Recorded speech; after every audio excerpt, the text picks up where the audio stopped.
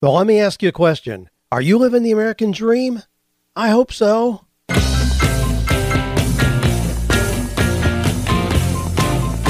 Do you love your work? Do you think it's possible? Well, you're about to find out. It's time for 48 Days to the Work You Love with Dan Miller on the 48 Days Online Radio Show. Whether you need a professional tune-up or a work overhaul, this is the program for you. Now, here's your host, Dan Miller. Well, what a great day it is. Yes, living the American dream. Our sponsor today is Harry's. I'll be telling you more about how you can get their brand new razor set here in just a few minutes. Well, here's some of the things we're going to be talking about today. Am I an entrepreneur, or do I just have a hobby? Now, here's a carryover from last week. I didn't get to it. The question is, what can a wife do besides nagging, which doesn't work, to help her husband find a new path and a new direction? Somebody says, Dan, I'm asking for your help to work my way into a Tony Robbins event. And I've been trying to launch a family coaching business with lower income families, but I'm competing with not-for-profits who will do it for free. And here's one. Hey, we're going to have fun with this one. Listen to this. Can I discipline our sassy 7-year-old son by making him listen to positive motivational material? Now, the question really is, can we use positive material as a means of discipline? And anyway, we'll have fun. We'll unpack that. I got a little Zig Ziglar clip I want to play for you, comparable to the kind of things we used to do with our kids when they were little, and thus the question that was asked. Now I hate to use this as a quotation, but I'm going to use it as a quotation because it's exactly what I heard somebody say the other day. I was having lunch with one of my granddaughters at Taco Bell. Yeah, you know I go to Taco Bell frequently, because it's a great place to take grandkids who are vegetarians. My gosh, hard to find other places. Anyway, so we're sitting there with Saoirse, my granddaughter. Two guys sitting over fairly near to us, both pretty hefty guys, both had on shirts that identified their names and where they worked. Worked at a local warehouse. Somebody else came in and recognized the guys and said, hey, how's it going? Here's what the guy said. I'm working just enough to look busy, and then I go home and knock back a few beers, living the American dream. That's exactly what he said. I'll run it by you again. I'm working just enough to look busy, and then I go home and knock back a few beers, living the American dream. Now, a day later, I had two young guys out here in our property. Needed kind of a spring tune-up, just repositioning a couple of our sprinkler heads on some landscaped areas. Anyway, two young guys came out. So I'm talking to Alex from Green Scene. He asked what I did. Of course, I told him, that I write books about finding work that you love. He says, man, I tried working in a factory. I lasted 2 days. I love being outside, working on landscaping and irrigation. Now I'm part owner of the company as well. I love that I can choose the work that I love. Now here's two guys. Alex was 23, and I suspect the other guy was the Taco Bell dude was about the same. Both able to choose their work, one sliding by, doing as little as possible, and just hoping to keep the paychecks coming, and one going above and beyond what's expected. Where do you think these guys will be 10 years from now? Now, here's the irony. Both of them think they're living the American dream. One, meaning, hey, I don't have to do much. I get a paycheck, can slide by, living the American dream. The other one, I get to choose. I don't have to go to work that I don't enjoy. I can choose exactly what it is I want to do. I'm part of the owner of the company. We're serving customers well. The company's growing and is very profitable. Both living the American dream. So I hope you're living the American dream, and I hope that you define it in a way that makes sense. Well, let's go to some success stories here. Now, here's a note that comes from Andrew, who is he's going to be attending Innovate here, but he's a 20-year-old college dropout. He says he has unlimited flexibility, questions where to go from here. Now, I remember when he had some questions in the 48days.net forum, and there was a whole lot of discussion. He was wondering if he should stay in college. He had been successful in raising scholarship funds So going to school didn't cost him anything. But he was so bored, so unmotivated, so undirected, and he just wondered, should he even stay there? So he spent a lot of time, got a lot of feedback from people. And he says, after 2+ years of continual research and thought on college and whether it was right for me, after much deliberation, after applying for 100+ scholarships, being accepted to the University of Minnesota and attending for just over one semester, reaching out to the 48 Days community for advice, I finally decided to do what I knew was right for me all along and take my leave from institutionalized education. Since dropping out, I've had time to focus on intentional real-world education based on books, podcasts, research, and experimentation. And I feel that my development, including spiritually, emotionally, and physically, has continued to improve. Of course, dropping out finally gave me time to work full-time in my online sales business, an amount of time I hadn't been able to regularly invest for the business in its 5-year history. To the delight of myself and my family, I was able to successfully scale the business up to match my 40-hour weekly investment and immediately start making over $1,000 a week. I can't imagine going for the liberal education, memorize and forget lifestyle, and I have no regrets thus far. Now, he talks about new decisions that he has to make, but he made a decision based on where he was, based on understanding himself well, that seems to confirm his decision not to be in college. Now, again, I cringe sometimes because I don't want it to make it sound like, I just detest college and all kinds of formal education. I don't. Spent a lot of time there myself. I have traditional degrees all the way through, completed my doctoral studies, so I'm certainly not just knocking all that out. But more and more, I'm hearing from kids who have unrealistic expectations about what they think they're going to get there, and they come out disappointed. They come out with degrees where they then owe $80,000 in student loan debt or more and can't find a job at $10 an hour. Now, I also had sent to me this week a book written by Melanie Ellison. She says, I just read your book, 48 Days to the Work You Love, and have already recommended. Thank you for writing it. Throughout the book, you mentioned several times how a college degree isn't necessary to be successful. I couldn't agree more. In fact, I've written a book entitled Chucking College, Achieving Success Without Corruption. I'd like to send you a copy, and she goes on from there. Well, she sent me a copy. It's a delightful book. Now, it takes a really harsh look at the kind of moral and ethical environment in college. But again, the title of the book is Chucking College, Achieving Success Without Corruption. Melanie's take is that kids going to college with a good Christian framework or worldview often have that challenged and end up coming out with their heads screwed on crooked and not sure really what direction they're going in. Well, a lot of issues there we could unpack for sure. A lot of issues there. We're going to just leave it at that. I want to move on to some other things here. So I'm going to just very quickly bring this up here. If you got a success story you want to share with us, I'd be delighted to share it here on the podcast. Just go to 48days.com, click on the Ask Dan link, and you can shoot your story in there. Or just send me an email message at askdan48days.com. We love to hear the stories. This is where we get the real-life questions, like the ones I already listed that we're going to be discussing today. And in upcoming weeks, lots of those. If you got a question, just go ahead and shoot it in. We'd be happy to share it here. Now, I want to talk to you a minute about my friends at Harry's. You've heard me talk about it. It's the only razor I would consider using to have all those in my travel packs. And, of course, any place I'm going to be shaving at home or back at the sanctuary, Harry's. Got them stacked up. They're kind enough to send me the new ones once in a while. We give them away at live events here. We'll be giving away one at our Innovate event. But if you go to harrys.com/48 days, you're going to get $5 off your first purchase. Now, remember what the deal is here. I mean, they've got a brand new set called the Truman. Great option for you if you're a new customer. Got an amazing deal. For just $15, you get a razor handle, moisturizing shave cream, 3 of Harry's 5-blade German engineered razors.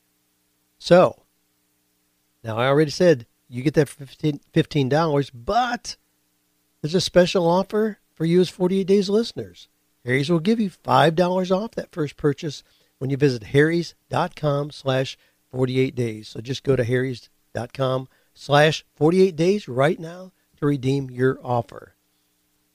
Now, Terry Hadaway put an interesting post up on 48days.net. Is it a hobby or are you an entrepreneur? And here's how he started off. This is really a cute intro. The gym where my wife and I work out is adjacent to a school zone for a very large high school. This morning, like almost every other weekday morning, I watched as the crossing guard parked, put on his fluorescent vest, strapped on his whistle, and made his way to the intersection. He was ready for action. However, there was a problem. You see, yesterday was the last day of school for our county. There were no students. There was no traffic. Everyone got the message except the crossing guard. And Terry goes on to say, many entrepreneurs are like the crossing guard. They do everything they're supposed to do, but they don't have any customers.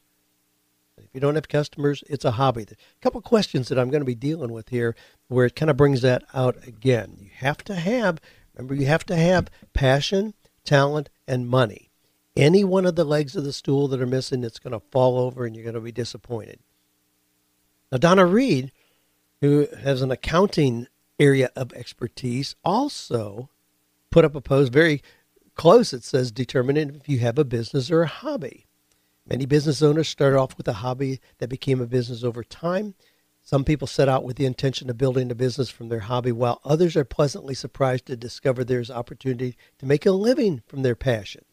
And then she goes on, okay, how do you determine if you have a business or a hobby? Well, a more objective way, Donna says, to determine if you have a legitimate business or not is by applying what's often called the 3 out of 5 test. The IRS will view your operation as an income-driven business if you made a profit from it in 3 of the last 5 years, one of which must be the present year. This means in your first 5 years of operation, you can have 2 years where you lose money or break even, which is not uncommon for businesses in the startup phase. Now, you may not be aware of that. I'm finished with Donna's reading. These are just my own comments. You can't deduct expenses for a business where you lose money year after year. The IRS will come back and say, this isn't a real business. You have to make money 3 out of 5 years. And I think that's a pretty reasonable test. Frankly, I don't think you should keep doing something either if you aren't making money. So that's the IRS test. If you make money 3 out of the 5 years, you can legitimately call it a business, but obviously we hope that there's an upward trend to what's going on. Michael says, my wife and I would love to attend Innovate. Let us know if you decide to add another event for this year. Well, as you've heard me mention, the one we've got coming up here immediately is completely sold out with a waiting list. I don't know. People are asking, I don't know. I haven't decided yet if we're going to do another one. I don't mean to just be coy with that, but, I want to see how much value can we add to what people are doing. It's interesting in looking through the people that are at this current Innovate that we've gone on. Let me just give you a list of just a few of the things that I saw on the registration forms coming in. Concert promoter, video producer, carpenter, seamstress. Now, these are all things that people are already doing, and they want to know how they can leverage that and really have a business. So it's not just a hobby, but really have a profitable business. Dance teacher, artist, writers, restaurant owners, banker, stay-at-home mom, photographer, ex-nun. Hey, that's interesting. That's got to be interesting.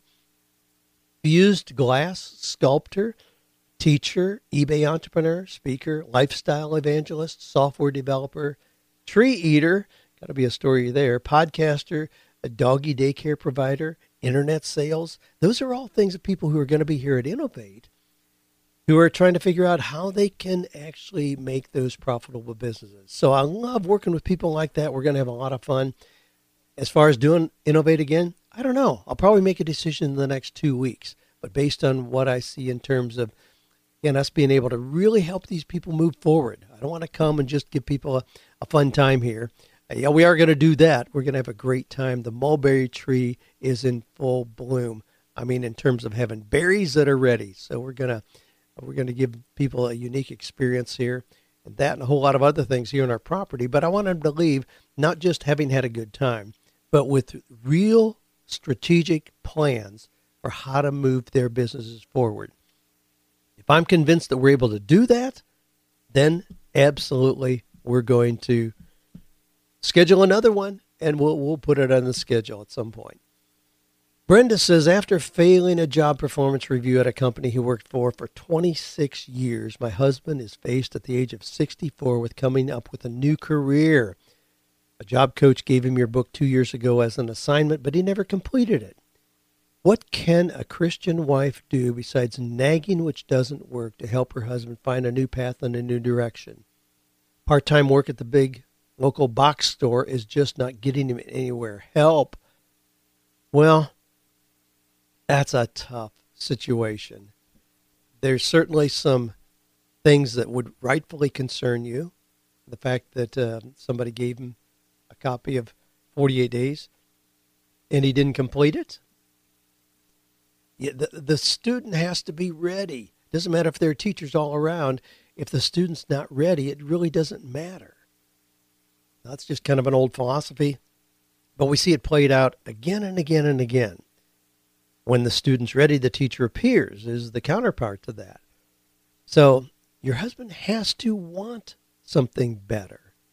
He has to believe there's something better. He has to have the confidence that he's capable of something better.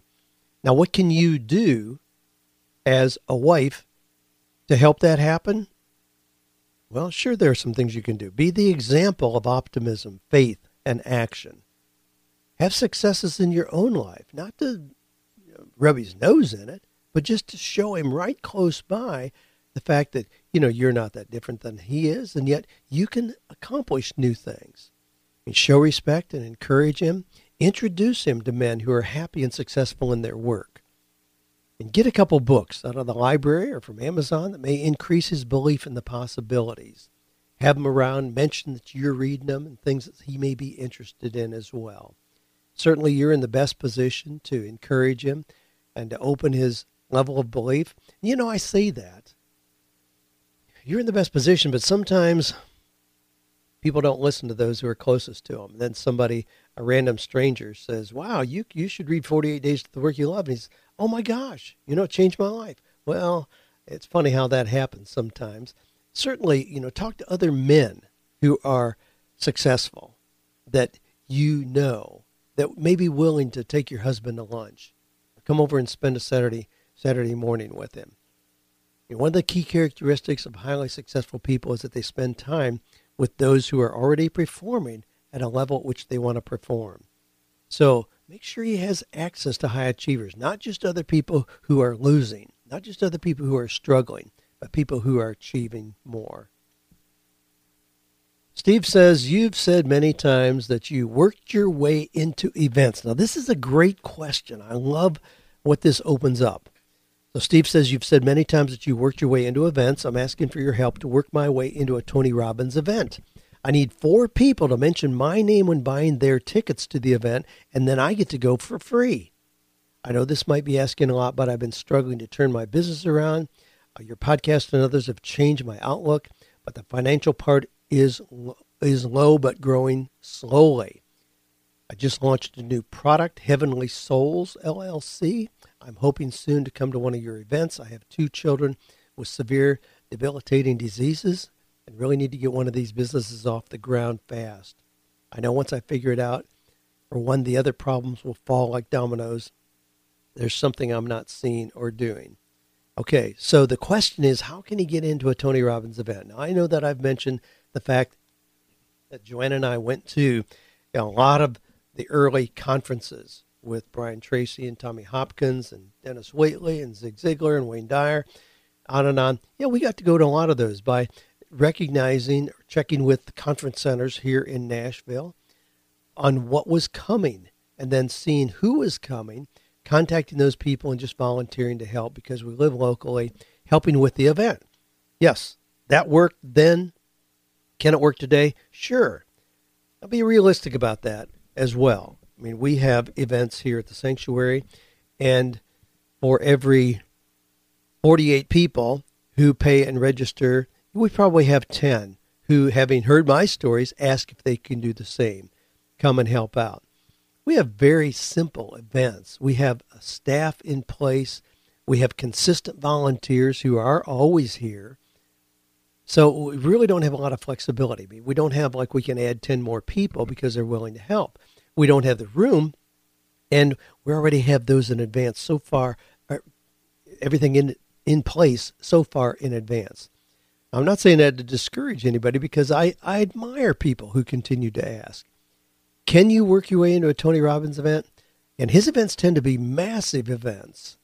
And again, they have a list of volunteers as long as your arm that would give more than their right arm to be able just to attend in exchange for helping out. I don't know. I can't tell you a quick way to do that. But here's how I want to respond to your question. Don't think that a Tony Robbins event is going to change your success.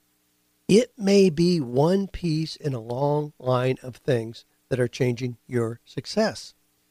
Just as I talk about people coming here for events, coming here for just that event is not going to be the magic pill. Can we help you recognize new information, new approaches to things, give you some increased confidence, put you in touch with other people who are on the same path? Yeah, all those things can be really, really helpful, but you can get those things in a variety of ways. And I tell people this quickly. Right now, here's what I want you to do. This is mind-blowing. Steve, I want you to go to creativelive.com/30 Days of Genius. This is an amazing production. Now, this is put on by Chase Jarvis, who's a world-class photographer. Just listened to an interview that he did with Tim Ferriss that was pretty mind-blowing. But Chase has put together 30 Days of Genius, where you can be right there with them as he talks to people like, well, I'm not sure Tony Robbins is in the list. He might be. But anyway, Richard Branson, Arianna Huffington, Mark Cuban, Seth Godin, Jared Leto, Gary Vaynerchuk, Marie Forleo, Tim Ferriss, Damon John. I mean, it goes on and on and on with a list of people, Brene Brown, that he interviews. And these videos are phenomenal. It doesn't cost you anything. They're totally free. In the site, and I'll put it in the notes, but the site is creativelive.com/30 Days of Genius. You can just subscribe and you'll get one a day for the next 30 days. And they are awesome. The deal we have to realize is more information is really not the key for any of us. We are so inundated with information. We can't claim that we don't have the right content to move us forward. And I see people that go from seminar to seminar to seminar to seminar, and they never act. They never pull the trigger. They just keep getting information. Information or knowledge by itself is not enough. There has to be understanding and application. So, yeah, access great content, but don't think that not being able to go to a Tony Robbins conference is what's holding you back. Guaranteed, 100%, you can be successful without ever going to a Tony Robbins event. If you have the finances to do that and the time and want to go, absolutely. I mean, I go to a lot of conferences. Not that I'm looking for the magic pill that's going to transform my success, but I love going to conferences. I love rubbing shoulders with other people who are on the path of success. I love talking to speakers, great presenters. Certainly there are things that I know, but it's not, I could never go to another conference and I'd still be okay to keep moving up in my own success. That may sound counterintuitive from somebody that promotes events, but I do believe that. I mean, it's just one of many options for moving your success forward. Okay, I'll get off that. Anyway, that's an important point. I want all of you to access those free videos because they are awesome. And tell me what you think. I mean, tell me after you've watched some of them. Watch those for 30 days. I can't imagine that you could watch those for 30 days and not have your success move up dramatically. And success, of course, is the progressive realization of worthwhile goals. So it may not be that your bank account doubles, but it may be that you're sleeping better, or that you have better relationships, or that you feel better physically. I mean, those are all parameters of success. But I cannot believe that you could watch those 30 days of interviews and not have your success move forward in all of those areas significantly. Robert says, I'm 29 years old, living in Nashville. I have a passion for foreign languages and cultures and would like to build a career centered around that passion here in Nashville. I speak Spanish fluently, am highly proficient in Japanese and Portuguese, and have 10 years of experience with the cultures related to those languages. However, I've spent the last 6 years in the international shipping industry, feeling every single day like I'm wasting my time on a career path that does not suit me. I originally thought that being in an international industry, I would be able to use my language skills in international shipping. However, after 6 years, the extent of that has just ended up being the exchange of a few emails in Spanish with Latino customers. My soul is aching for fulfillment, using the talents God gave me, but I feel stuck in this industry since that is where my work history lies. I need help finding a place where these talents fit in the working world. People are constantly telling me how marketable and profitable my language skills are because they're so rare. However, it seems employers simply view language skills as a nice add-on to their company's pre-existing jobs. These skills give me preference over other candidates in the hiring process, but the tasks of those jobs themselves are never anything I'm interested in. I've looked into interpreting and translating, but they seem to be unreliable income since the work opportunities are so sporadic. My current job sucks the life out of both me and my schedule, so I have no time to put toward pursuing a language career. All right, now check this out. For that reason, I oftentimes wonder if I should just quit my job and live off my savings while I devote myself full-time to pursuing this. I have $36,000 in savings and no debt. Would doing so be an unwise move? Do you think it's possible to make a career out of my language skills? Thanks for any advice you can give and all you do, people seeking fulfilling work. Robert. Okay, Robert, do not quit your job. Now, I say that with a caveat coming. Don't quit your job so you can just live off your savings and devote yourself full-time to pursuing a career in foreign language. You can do that while you're working. Stopping work and starting to drain on your savings puts an unrealistic pressure on your ability to find something that is not even clearly defined. Now, you make some pretty broad swipes here when you talk about you're working in international shipping, but your language ability really hasn't made much sense. And then you go on to say that, most employers view language skills as a nice add-on to their company's pre-existing jobs. That's a really broad swipe. There are companies who would really value your unique skills, especially since you have the combination of Spanish, Japanese, and Portuguese, and English. Those are pretty cool. I agree with your friends who are telling you that, but I think you can get more serious about doing a job search where those are valued. So keep your current job and then do a job search where you really promote your unique abilities in those areas. I mean, there are so many companies that are expanding here in the Nashville area that have ties to Japan and China and other areas like that, but where your skills would have unique value.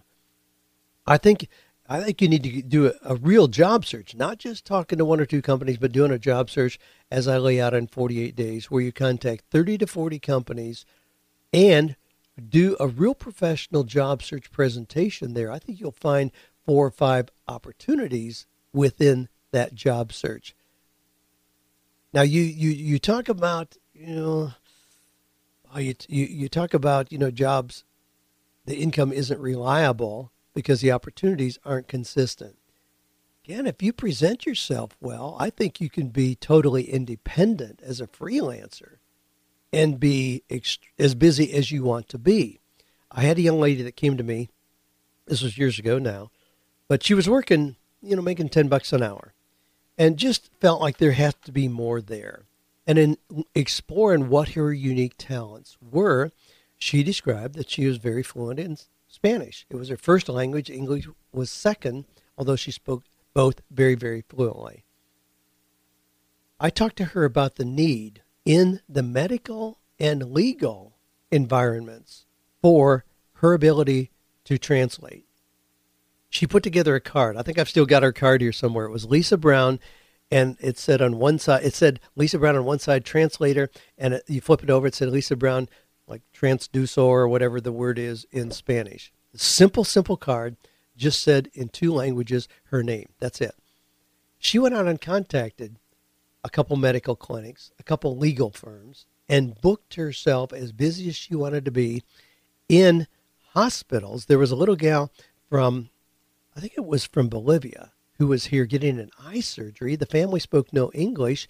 Lisa was contracted by the hospital to come in and spent 3 days while the little girl was going through surgery at $50 an hour just to be available to translate back and forth as the family went through this very traumatic operation with their little girl.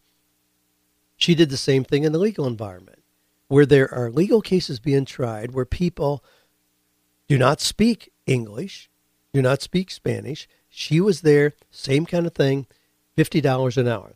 Her goal, now keep in mind, she had been making $10 an hour. So 40 hours a week in working, she was making $400. Her goal, which she did right out of the gate, was to book herself 20 hours a week at $50 an hour, which is $1,000 a week, 2.5 times what she was making, working half the time.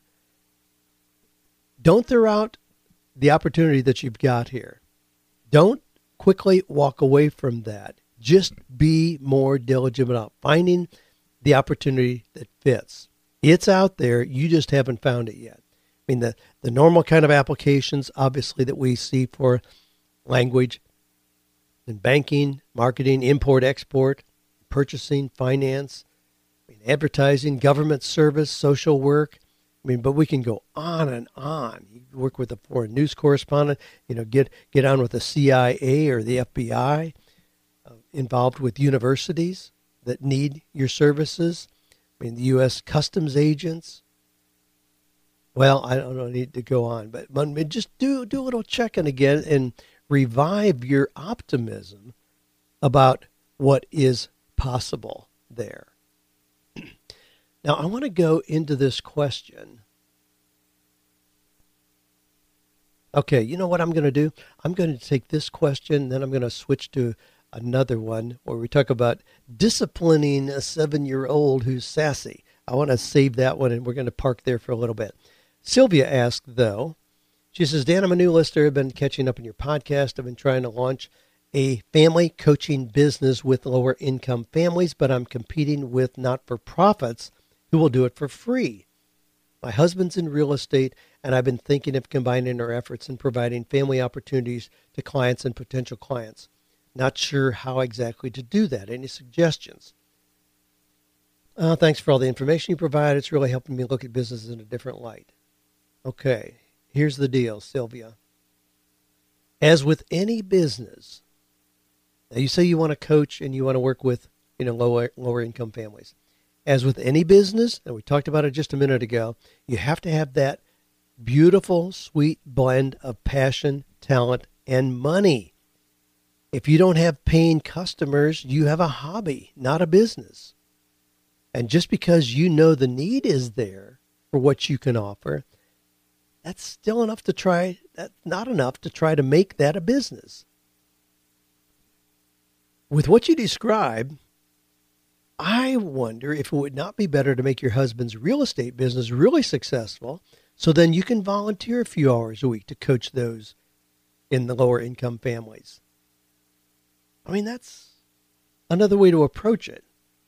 Sometimes the things that we really are passionate about doing should remain as hobbies, but then don't artificially try to make it generate income. It may change the dynamics. And in this case, how could you get coaching? How could you provide coaching for lower income families when you still expect that to be part of your income generation? That is tough. Just be realistic about your market. We do a lot of work with lower income families. And you know why? Because we have a whole lot of upper income families that we work with as well.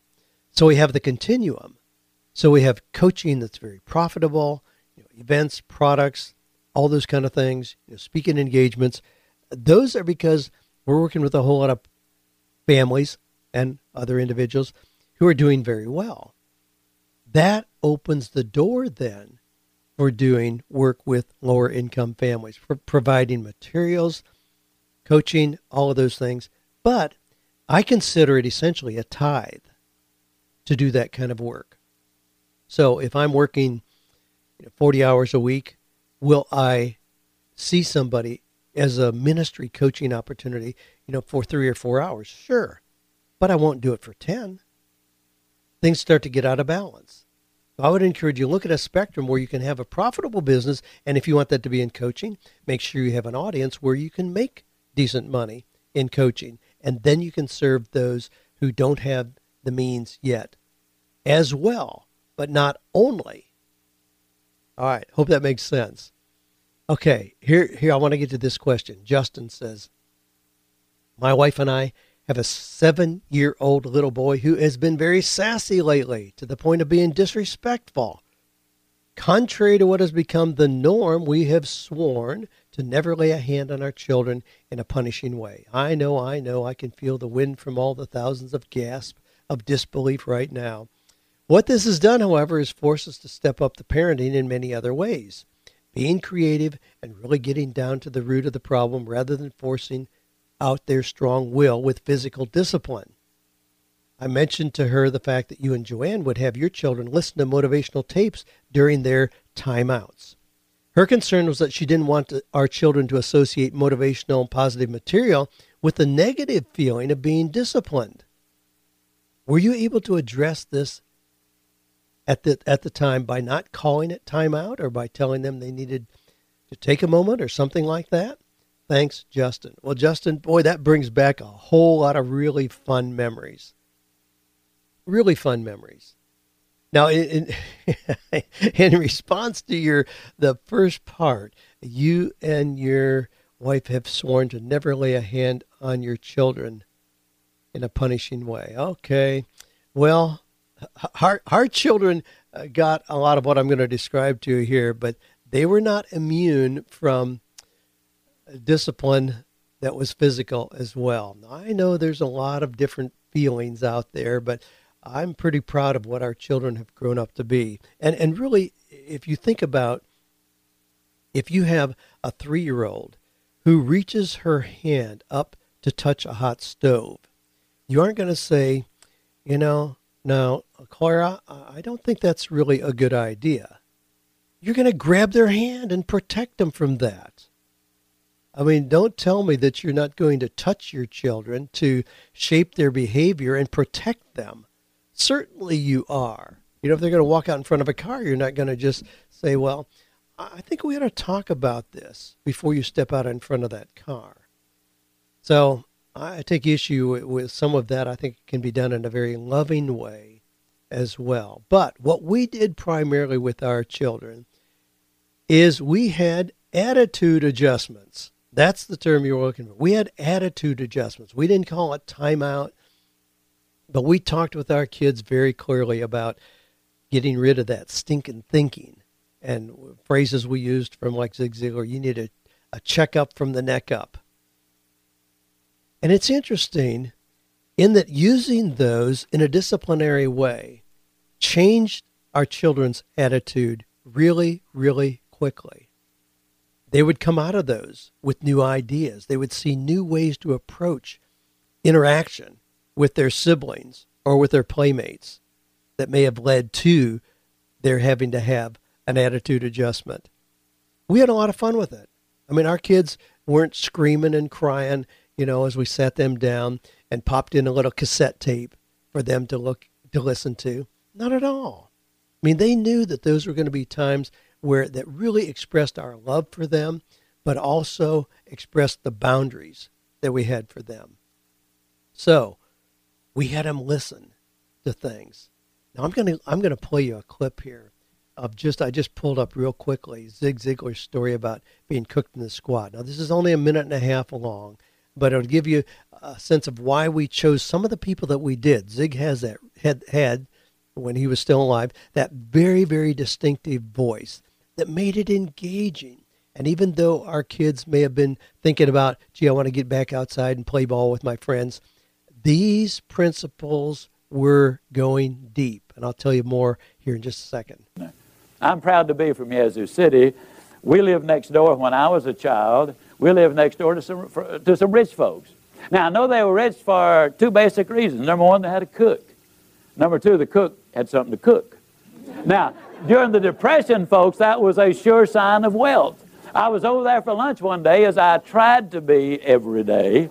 And don't misunderstand this now. Even though there was a Depression on, we had plenty to eat at my house. I know we did, because if I ever pass my plate for seconds, I'd always say, no, you've had plenty. So I know we had plenty.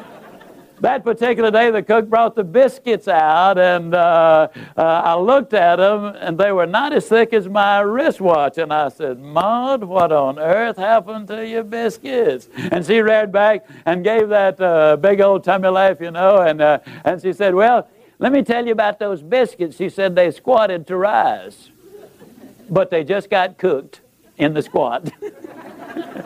You know anybody gets cooked in the squat? Oh, they're a half a mind to do this, or they're going to do that. But the half-a-minders and the going-to-doers are the never-doers. You've talked to them, They hear about a good idea, and you hear about it and try to get them involved. And they say, well, I'd love to get involved in it, but it's almost time for the kids to get out of school. And, this is our busiest time of the year. But I'm really interested. After school gets out, I won't have so many things to do with all the parties and all, and then I'll get involved. And when school ends, you know what happens?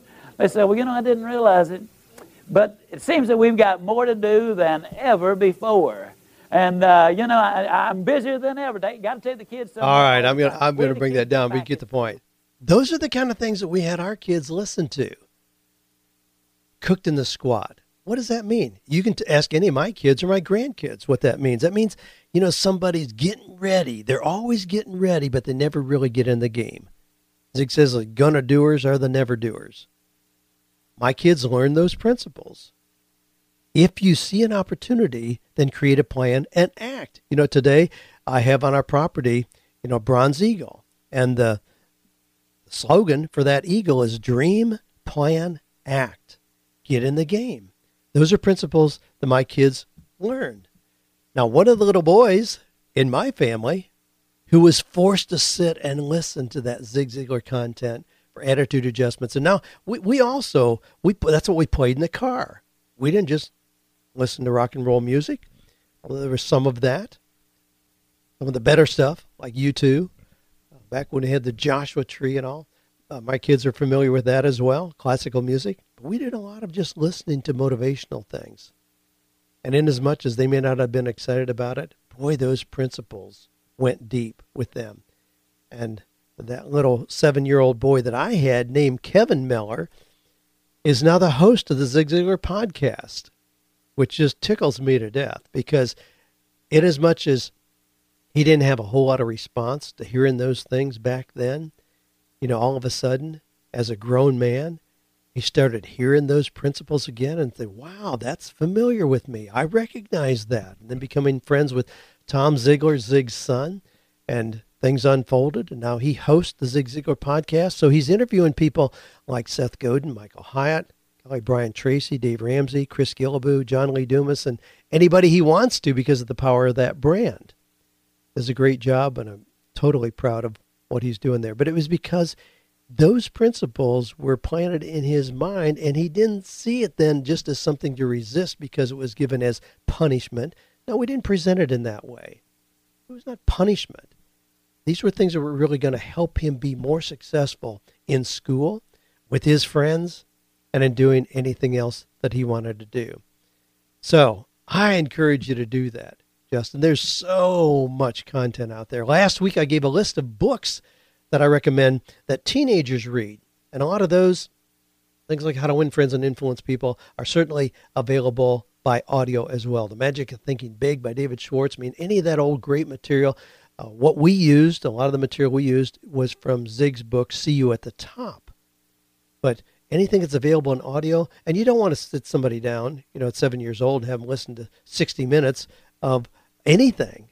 We would use sometimes 3 or 4 minutes, or maybe 7 or 8 at most. So they were short periods of time, but they were listening to stories like that. Zig's story about the pump, just a dramatic story. He used to have a pump on stage with him as just kind of a visual aid, and he'd start pumping, the old style pump that you would see in the backyard, and he'd say, you got to just keep working. You don't know where that water is. You don't know if it's 200 feet down or if it's 20 feet down. You got to keep pumping. Don't let up. And then once the water starts to flow, then you can back off and see that water sweet just start flowing out. I have a pump. When you come to visit me here at the sanctuary in Franklin, Tennessee, you're going to see a pump on a washstand right in front out on the patio. It's part of that own memory that I have of Zig telling the story of the pump. Yeah, absolutely. You can do that. Have fun with it. My goodness, what a great opportunity to have fun and teach your kids at the same time. Well, you can tell by the music we're out of time. Thanks for your questions. Great things happening around here.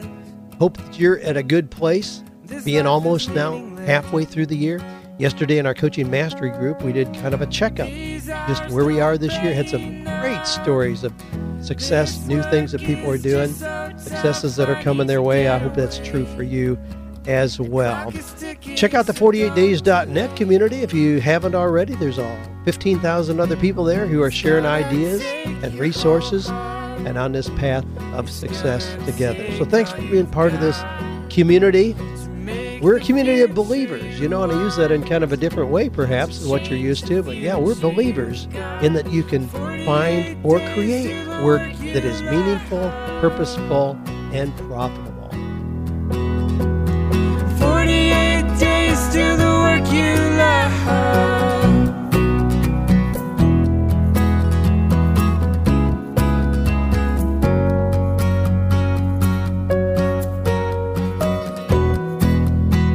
This could be your chance, so take it.